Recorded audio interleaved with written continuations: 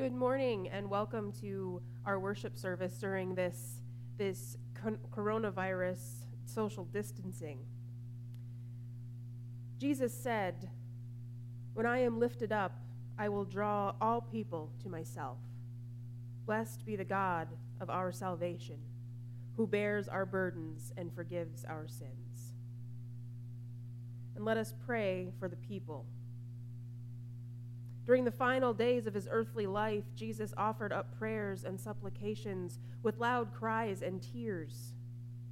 And in faithful obedience, he opened the way to eternal salvation.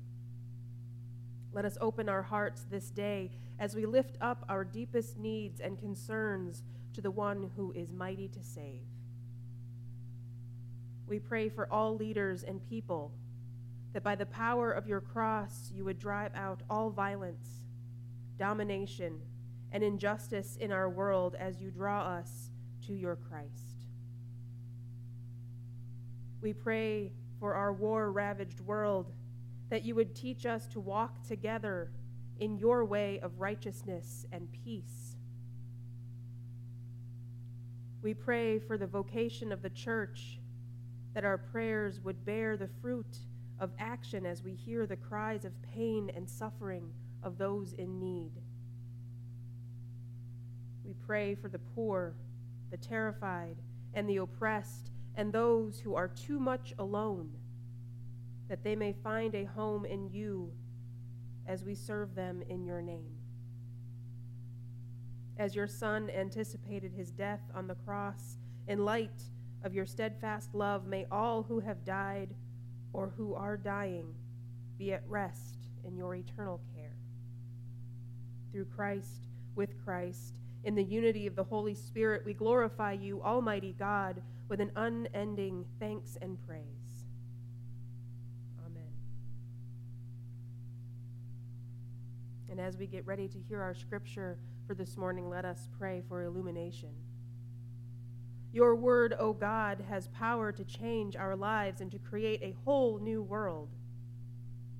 As we meditate on your word this day, fill us with your Holy Spirit, that we may treasure your word with our whole hearts and fix our eyes on you. Amen. The scripture this morning is out of Hebrews chapter 5, verse 5 through 10. So also Christ did not glorify himself in becoming a high priest, but was appointed by the one who said to him, "You are my son. Today I have begotten you." As he says also in another place, "You are a priest forever, according to the order of Melchizedek." In the days of his flesh, Jesus offered up prayers and supplications with loud cries and tears to the one who was able to save him from death, and he was heard because of his reverent submission. Although he was a son, he learned obedience through what he suffered, and having been made perfect, he became the source of eternal salvation for all who obey him, having been designated by God a high priest according to the order of Melchizedek. The word of God for the people of God. Thanks be to God.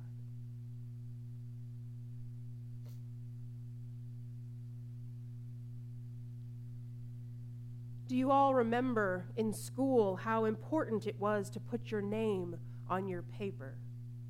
I do.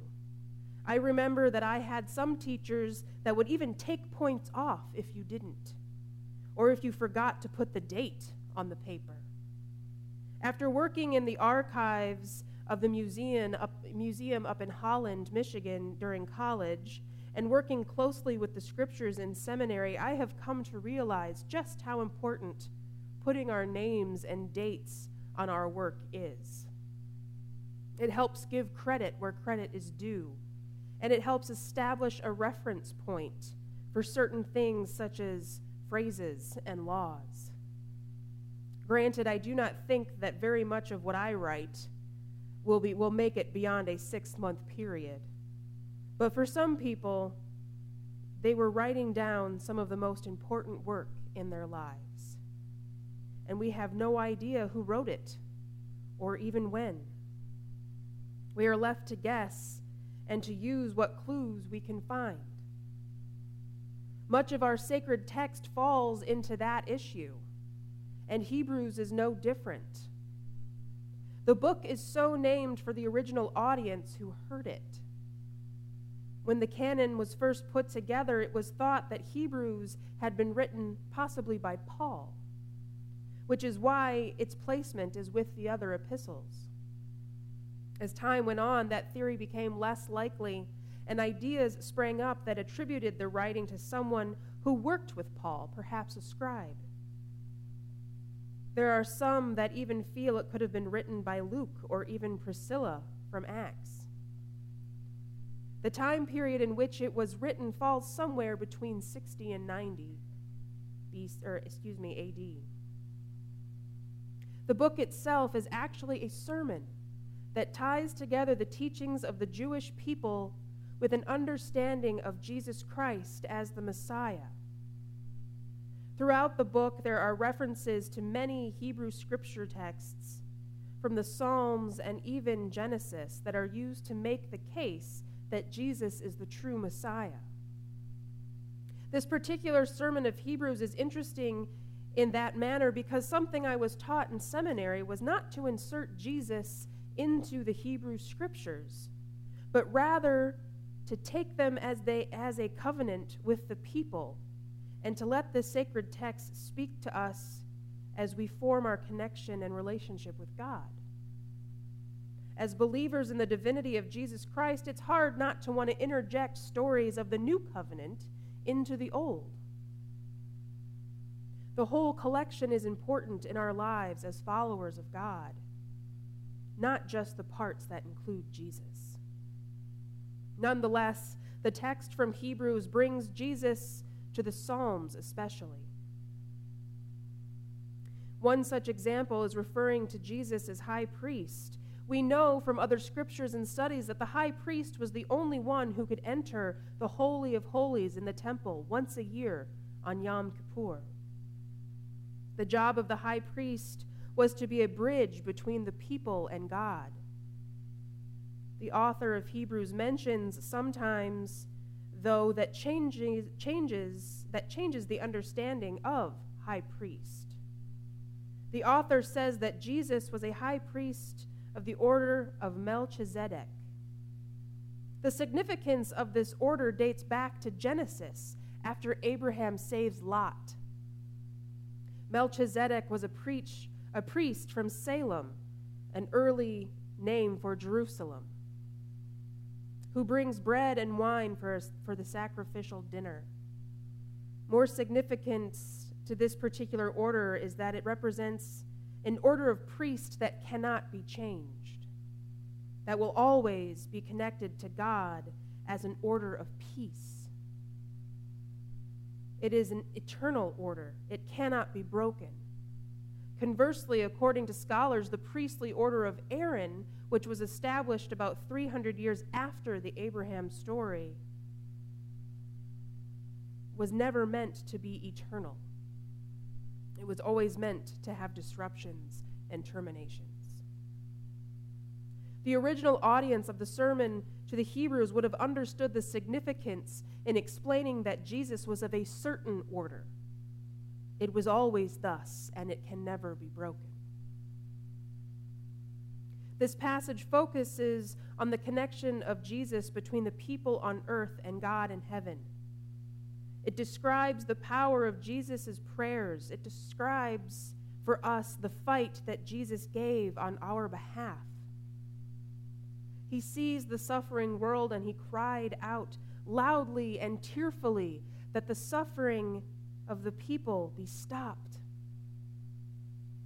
It is through these prayers that Jesus began to fully understand the complete nature of his being. When we think of Jesus praying for us, we are supposed to be reminded of his prayers in the Garden of Gethsemane. Through his suffering, he began to understand that in order for the suffering of the world to end, he would have to suffer on the cross. Jesus learned from his suffering. He learned about himself and about others. He learned about the intentions of God.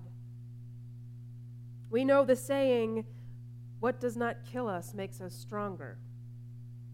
It's not a perfect saying, as there are certainly hardships that could happen in our lives that we should not allow to continue, things like abuse or neglect.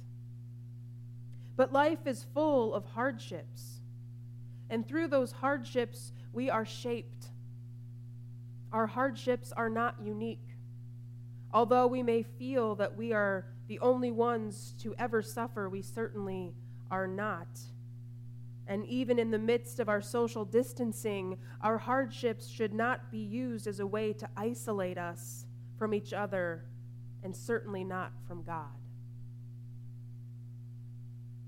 Our hardships should bring us closer to God and to a life of prayer, just as Jesus did through his own suffering. Prayer is the iron bridge that connects us to God.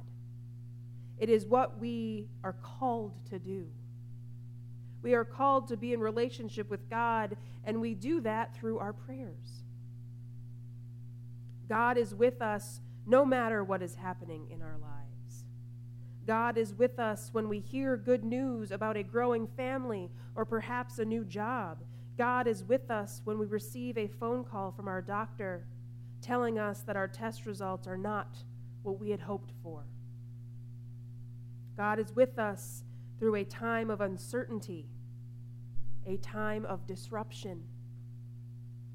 God is with us through our connection and communication, and that is strengthened through a strong life of prayer.